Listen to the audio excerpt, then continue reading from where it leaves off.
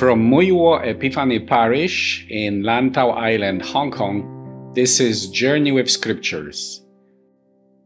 Today we celebrate 33rd Sunday in Ordinary Time, Year C, and our theme is Christ the Lord comes to rule the world. Enjoy this episode, share it with others. God bless.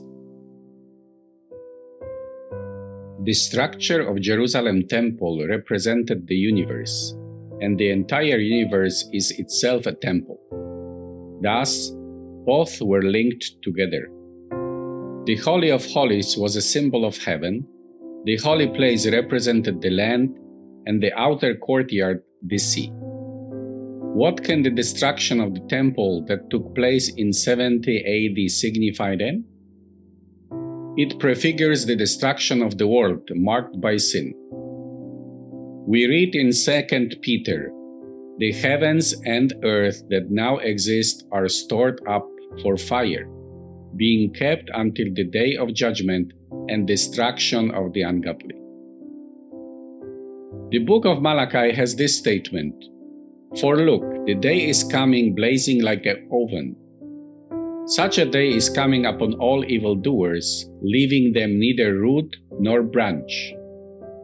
It is not for the first time that the Word of God speaks about such judgment.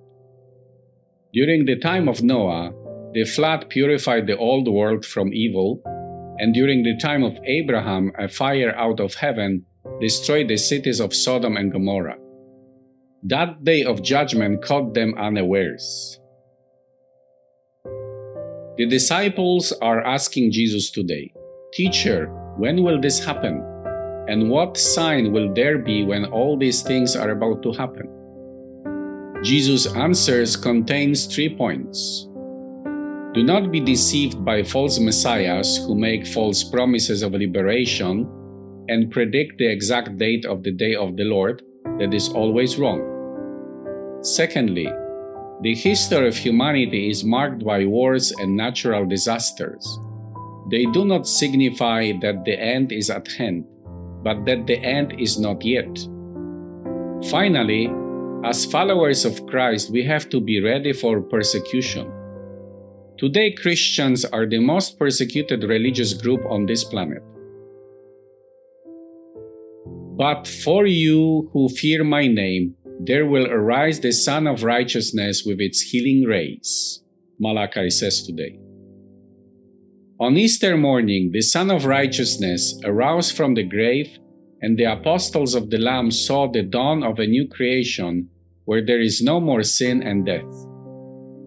The temple of Christ's body, destroyed on Good Friday, has been raised up, never to be destroyed. New heavens and new earth shall last forever too.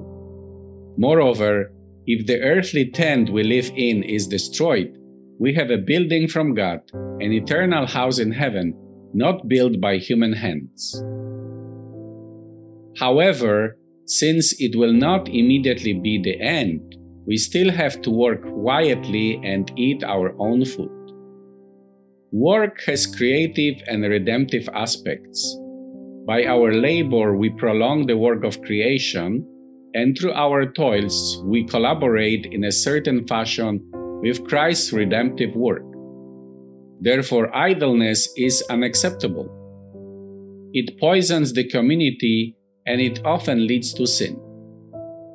On the other hand, our work in toil and drudgery, night and day, becomes a symbol of taking up our daily cross in following Christ.